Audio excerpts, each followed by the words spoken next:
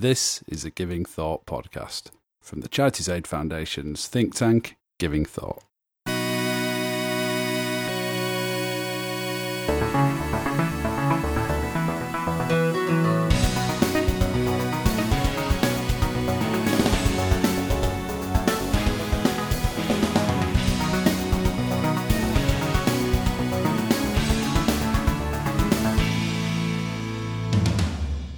Hello, you're listening to the Giving Thought podcast. This is the podcast from CAF's think tank, Giving Thought, in which we look at big issues and themes and how they relate to the work of philanthropy and civil society. I'm your host, as ever, Rod Davis. This episode, for those of you who've been enjoying the recent interview episode, sadly is not one of those. This is one where I'm going to be sitting and talking at you for a bit, but I will hopefully do my best to make it still extremely interesting for all of you. So this week we are looking at a very timely issue, which is much in the news at the moment, and that is artificial intelligence. And we'll be looking at how that relates to philanthropy and the work of civil society. Now, this is an area that I've been doing some work on for the last 18 months or 2 years. And actually, we've got quite a big discussion paper out about it just in a couple of weeks. So keep your eyes peeled for that, because quite a lot of the stuff I'll be talking about on the podcast today is explored in more depth there. And I will put some details about where you can get hold of that if you're interested in the show notes at the end of the programme. Okay. So in the first section, I just want to kick off by giving a bit of background about basically what we're talking about when we talk about artificial intelligence, and also why people are talking about it so much at the moment, and then a sense of why I think it is of relevance to the charity sector. And then I'll go on and kind of look at various different dimensions around what I think that impact will be. So in terms of what it is that we're talking about, I think it's pretty important up front to say that the term artificial intelligence can be a little bit misleading. I think it conjures up images in people's minds of androids or robots of human level intelligence, and the kind of ethical quandaries in science fiction films and books like Blade Runner and others, Bicentennial Man. But actually, we're not really talking about that at the moment. That is generalized artificial intelligence, and we're actually nowhere nearer generalized artificial intelligence, if you listen to some experts, than we were about 50 years ago.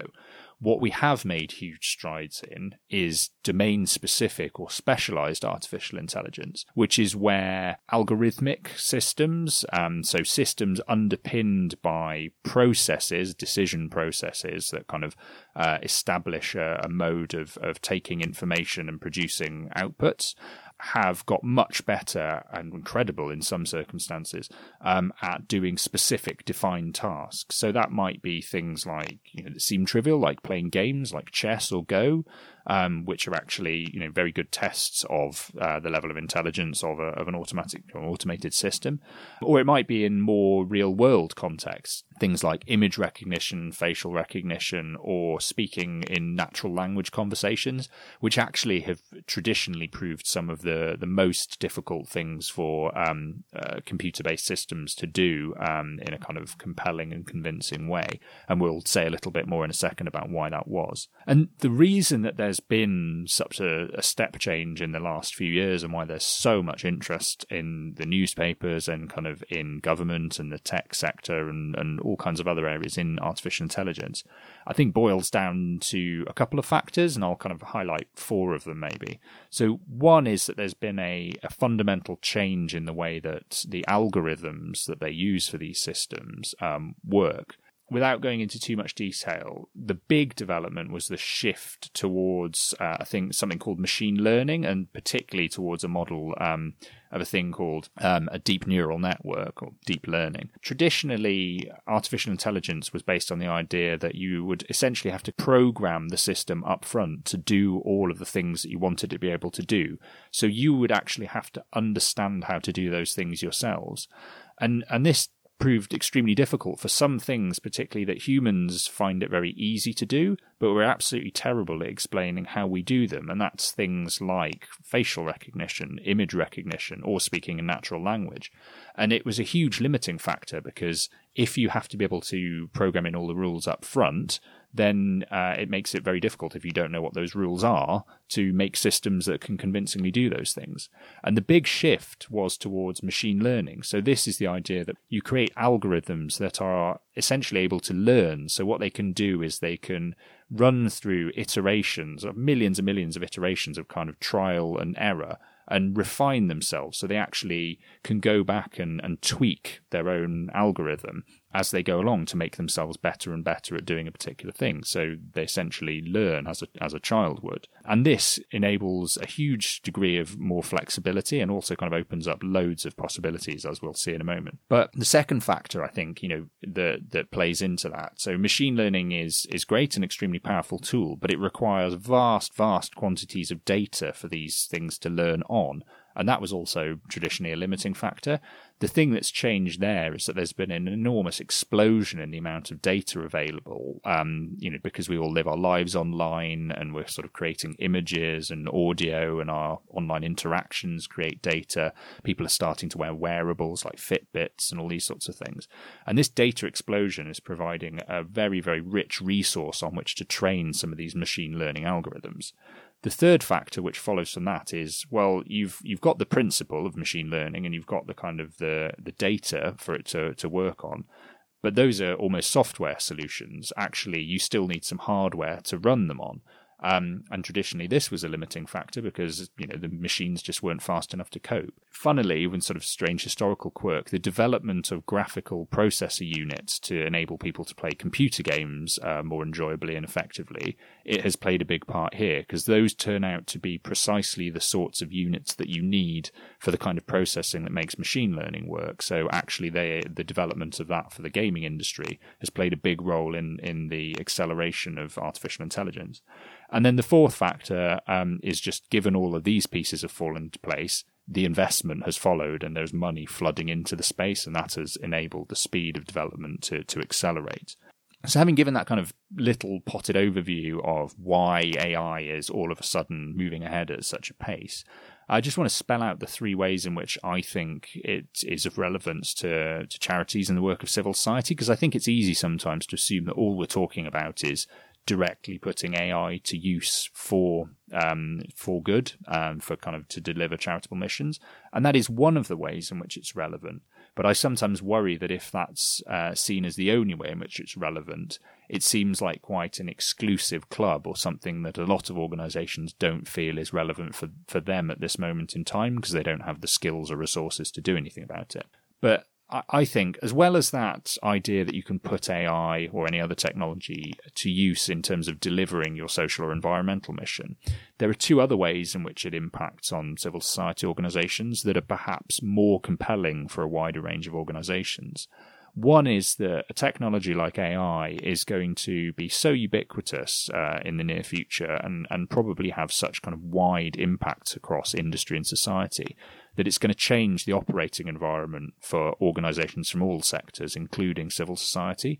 So I don't think there's necessarily a choice about whether or not to pay any attention, because it will be forced upon organisations to adapt to these new contexts. And then the other reason is that even if you as an organisation are quite sanguine about that and don't feel like you need to do anything, the impact of a technology like AI is going to be felt widely across society, and it's going to hit the very people and communities that you as an organisation are supposed to be serving through your work. And if it fundamentally changes the nature of the needs of those people and communities, and you as an organisation have failed to adapt or to understand the nature of that change, you'll no longer be meeting the needs of the people you're supposed to be serving in the near future. So I think for all of those reasons, it's really time now for all of us in civil society to pay attention to what's going on in artificial intelligence. So with that rather overlong introduction, and just in the next couple of sections, going to go on and talk about various ways, you go into a bit of detail about these three ways in which I think artificial intelligence can have an impact.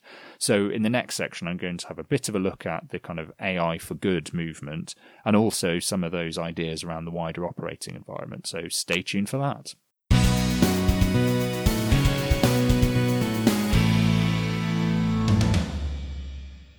Okay, so in this section, I'm just going to try and go in fairly brief detail into the ways in which artificial intelligence is currently being put to use to achieve social and environmental good, and how that might develop in the future, and also what some of the wider impact on the kind of environment in which civil society organisations operate might be. So in terms of AI for good, I mean, it's early days, as with any of these technologies, although actually compared to another technology that you might take with kind of similar level of development, like blockchain, something else we've talked about quite a lot on this podcast, there's probably more actual meaningful use cases on the ground with AI when it comes to social good than there are with some of those other technologies. It's still a handful, but they're definitely out there. There's a couple of areas in which we are seeing that in particular. The first one is around medical research, where it's being used largely to apply machine learning techniques and algorithms to try and find new trends and kind of patterns in very, very large sets of medical data. So, for instance, Cancer Research UK has a challenge prize out looking at how you might be able to use medical records to find better ways of kind of identifying cancer early on and addressing it. And actually, as I record this, there was an announcement today that Theresa May, the Prime Minister, is going to be giving a speech later on today talking about the use of AI in medicine, particularly around cancer research. So it's something that very much is kind of at the forefront of political awareness at the moment, the potential here. There's also interesting examples. One recently that was announced, Parkinson's UK, it has a project that it's launching with Benevolent AI, which is an AI startup, where they are going to be harnessing signals from people's mobile phones kept on their person that measure sort of tiny micro movements of the body, and patterns in those they think might be able to be determined that can provide much better early warning signs of the onset of Parkinson's disease. So there's some really fascinating examples out there. It's worth saying one possible kind of concern or just, a bit of grit in the oyster here is that currently a lot of what is going on around AI for good, there are some partnerships with charities and civil society organisations, but a lot of it is being driven by the tech sector itself. Now, in some ways that's very good because it's great that they see that these things need to have a social purpose and that they're excited about those use cases. But I would be more comfortable, I think, if there was more of a sense of the kind of traditional charitable sector and wider civil society being engaged, just because I think that we're more likely to get the best use cases and also avoid some of the ethical pitfalls if those organisations are there kind of acting as a critical friend and trying to help them identify how these technologies could be used. So, I'm not being particularly negative, but I do think we need to develop much more close links between civil society and the tech sector as this stuff develops. The other big way, I think, in which we're seeing AI being put to use for social good in some ways at the moment is much more visible, really, to most of us, and that's through the use of chatbots or conversational assistants and kind of harnessing those. So chatbots are usually the sort of text-based interfaces that you get on particular websites where a little box will pop up and it pretends to be a person. Often it can answer some questions and kind of direct you to information you need. And conversational AI, I'm thinking of in the context of voice-operated assistants like Apple's Siri or Amazon's Alexa, Google Home, these sorts of things. And we're all kind of increasingly aware of those, and many of us have them in our homes. Now, these are being put to use in a sort of variety of ways. Around chatbots particularly, some charities are starting to use them to provide advice services. So the sort of things you might have had to operate a phone line for in the past. Well, the benefit of being able to use a chatbot, firstly, is that you can do it at a reduced cost, which is a little bit controversial in terms of questions of employment, but putting that aside for one moment, there are additional benefits in terms of the fact that you can make some of these services available 24/7, 365 days a year, so people can access them when they need them. And certainly in terms of kind of acute services when people need help immediately, like mental health interventions, for instance, that can be a huge benefit. around the wider use of conversational assistants, well, they're being used in a couple of ways. I mean, one obvious one is that they simply make access to the internet and to other technologies potentially much more accessible for certain groups. So people with visual impairments, for instance, being able to use a conversation-based assistant rather than a screen-based interface could be a huge boon. And even for people who don't have a particular physical impairment but are just less comfortable with technology, actually conversational interfaces are much closer to our sort of natural offline experiences than using a screen might be. So for groups like older people, for instance, who don't necessarily have the experience of using technology, they might provide a much easier way of getting into some of these services and kind of accessing things that they need. And then finally, another way that we're just about starting to see, and I'll come on to in a second in a bit more detail, is the use of conversational assistants to enable charitable giving. Now, this seems like a no-brainer to me, and we're going to see a lot more of it. So people increasingly are able to ask, Alexa to do all kinds of things for me. Alexa, order me a pizza. Alexa, tell me what time my children's Christmas play is.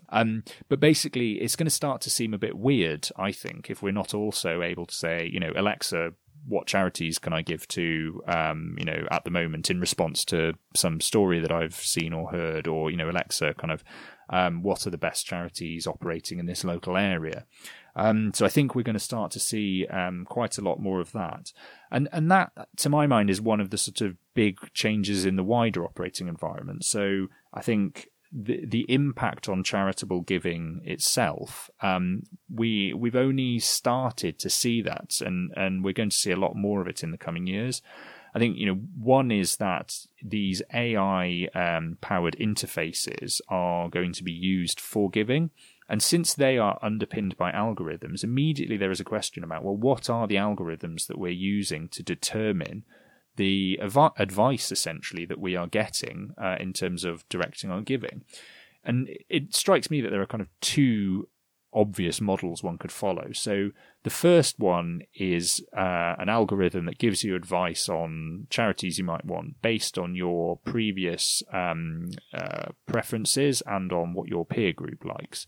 A bit like the model that Facebook employs at the moment to fill up your feed, or to an extent, the model that Amazon uses to recommend things you might want to buy based on what you've purchased before. Now, it's fairly easy, to my mind, to see why that might be problematic. I mean, immediately it strikes me that is going to create a huge bias towards already popular causes and already well-known organisations at the expense of less well-known and less popular organisations and causes, and that is something that would concern me. So I think it needs to be explicitly addressed in the development of any of this technology. But then the other way in which I think we could use AI eventually to change the nature of charitable giving is to use it to create a much more, basically an entirely rational allocation of philanthropic resources based on an analysis of where the most pressing needs and priorities are at any one time. So by taking data from the public sector and health data and kind of data from wearables and all this sort of stuff, analysing it to see where the most pressing issues are at any one time, and then also taking social impact data on charities and civil society and other interventions to work out what's the most effective way of addressing those, and then just having a kind of matching process dictated by the algorithm. Now, whenever I raise this possibility, quite a lot of people say, oh, that's both unlikely and extremely depressing, and I don't think you can ever fully take the element of heart out of the equation when it comes to charitable giving. I guess I would agree, and I'm not saying that I necessarily think we should, but I do think that there will be contexts in the future where it is impractical to have human oversight of every decision that's being made about where charitable money is going. So we will need a mechanism for determining that, and some form of algorithmic process is likely to be the best solution. And the reason I say that, well, two examples, for instance. One we've already covered. So the growing ubiquity of conversational assistants. Well, we've already said that means you need to somehow determine an algorithmic process to decide where the charitable money is going. And one option would be this kind of entirely AI-powered philanthropy. And then the other one that I think makes it even more likely to take off is that in the future, a lot of experts think we'll have the development of a fully fledged Internet of Things. So this is the kind of network of smart objects, so objects that are embedded with sensors and processors that are able to sense and adapt to their own environment. So autonomous vehicles, but also, kind of kitchen appliances that are able to control their own maintenance needs and this sort of thing. And once these are all connected up, it's likely that we will start to see the emergence of a machine-to-machine economy in which these objects are transacting with one another to kind of buy products and services. Within that system, what you're likely to have is a huge volume of very, very low-value transactions going backwards and forwards all over the place. And if you want to get some of that to go to charity, which I personally would think would be a good idea, the only feasible way, to my mind, to do that is to employ some sort of algorithmic process of the kind that I'm describing, which is not to say that it would replace traditional philanthropy in any sense, but it might open up an entirely new context in which you could get a philanthropic element that otherwise would prove impossible. And that's why I think it's worth paying attention to. And just in terms of some other ways in which I think we need to think about the impact of AI on the wider operating environment, one is around the impact it might have on regulation. So there's a whole area out there of reg tech, because regulators needed to have their own tech to go along with fintech. And I think, changes we're already seeing there to the way in which regulation works in things like financial markets. I think we will start to see similar changes in terms of the regulation of charities and non-profits, and particularly the use of algorithmic processes and algorithmic systems to, firstly, for kind of early warning signs of where there might be problems. So the application of machine learning, for instance, to financial data to try and get more preventative regulation. And they might even get to a point where they hard code some of the rules governing the system into the system itself. So you switch from a model where you set rules and then wait and see if anybody breaks them and then punish them, to one where you literally make it impossible from the outset to break those rules in the first place. And, to many people's minds, me included, that has the potential to descend into a sort of Kafkaesque nightmare. But it's definitely something that is worth thinking through now, because it's starting to happen in some areas. The other way in which AI is likely to have a very wide impact is just the way in which automation is going to change the nature of the workplace. So, we all know by this point that a lot of people say that many of our jobs will be under threat from automation and AI in the future, including many sort of white-collar and knowledge-based jobs that were previously thought pretty impervious to this sort of stuff. And there's going to be all sorts of questions, I think, about what that means for the future of the workplace, how we as a society adapt to a world, in which we kind of all operate in a post-work environment, what it means for our sense of purpose, which, currently is very much tied up often with our notion of ourselves as productive economic units, what it will mean if we no longer have that. We will all be searching for a new sense of purpose. And I think civil society will have a huge role to play in kind of managing that transition and answering some of those questions. So I think there's all kinds of ways in which, civil society and the organizations within it really do need to start paying attention to what's happening in terms of AI right now. And that leads us on to the final section, which is to think a bit more in a dystopian way about what some of the kind of actively bad implications of AI might be and what role civil society could play in addressing them. So stay tuned for that. Okay, so we're back for the final section, in which we're just going to have a bit of a think about some of the potential challenges that AI might pose, that civil society and civil society organisations could play a role in advocating against now, or also addressing in the future if they do actually happen. So I guess up front it's worth saying that there's one category of things that we could be talking about, which is the kind of intended malicious use of artificial intelligence. And then there's another, which is probably a bigger category of more relevance, which is all of the sort of long tail of unintended negative consequences that come about by the application of the technology without due care and attention or forethought up front.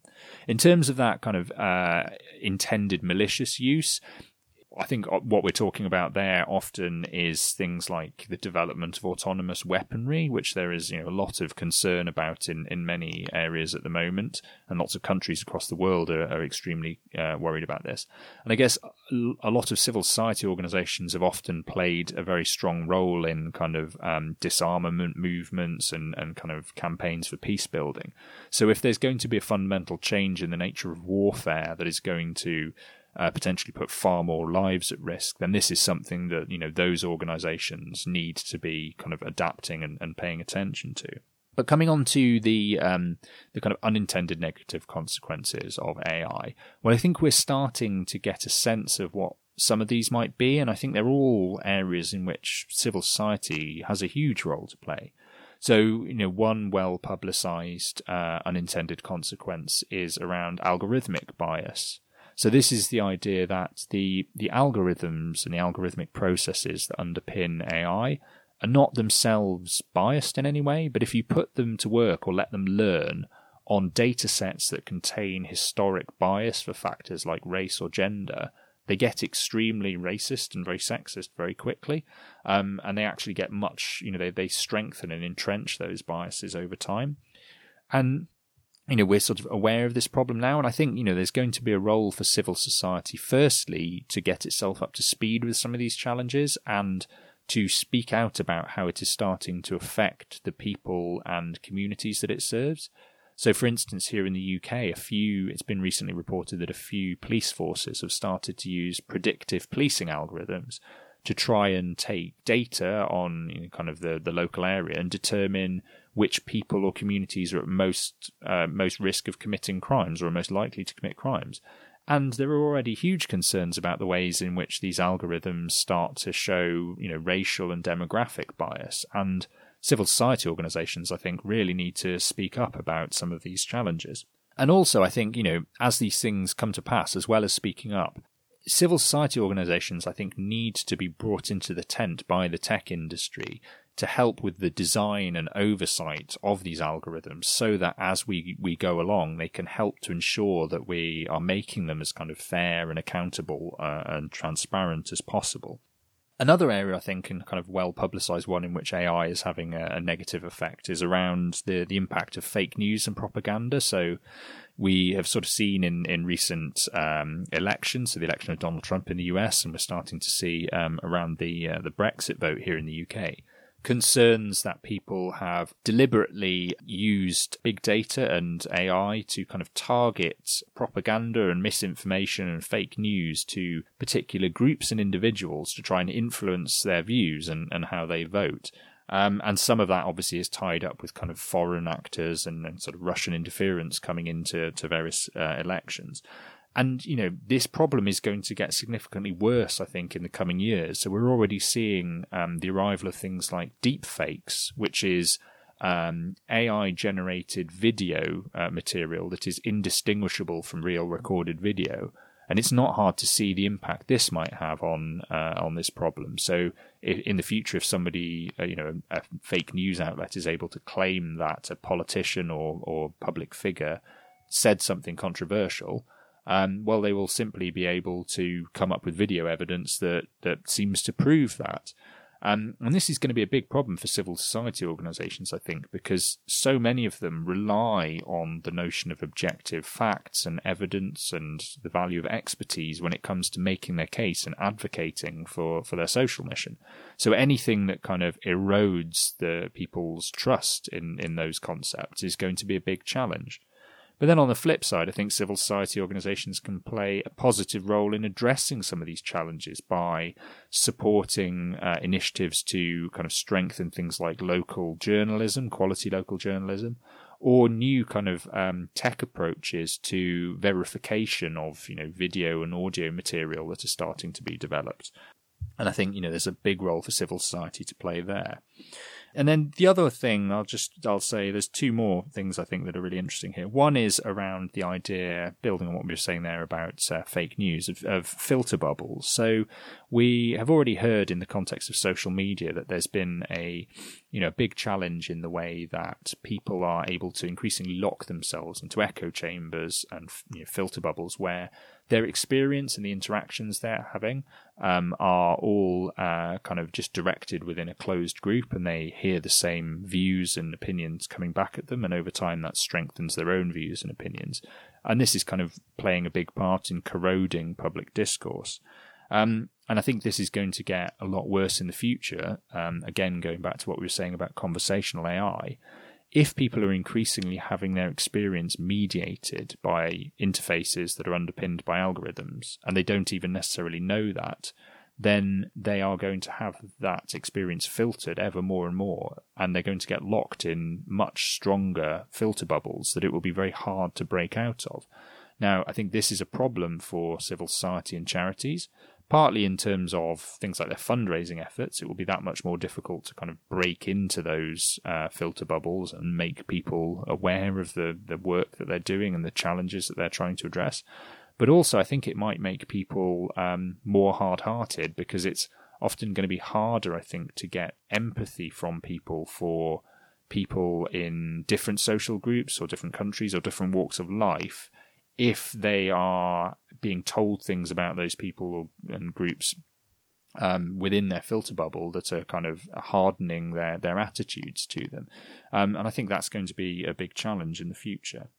And then the final interesting way, I think, in which AI is going to present some new problems for philanthropy and civil society is around the impact that it has on our own behaviour and development as human beings. So we've already started to see concerns being expressed, for instance, about the way that conversational assistants are having a negative impact on children's development. So essentially it makes them extremely rude and bossy, because children are interacting with a conversational AI as their learning language that essentially is very servile, and then they aren't getting the kind of cues and guidance that they need to develop social norms from those conversational AIs, so that when they come to speak with other human beings, they're also very rude and bossy. And similarly, there are things like the phenomenon of robot abuse. So children, it's found often if they're left alone with robots and nobody is overseeing it, they will descend to a point where they will just start to hit and kick and abuse the robot.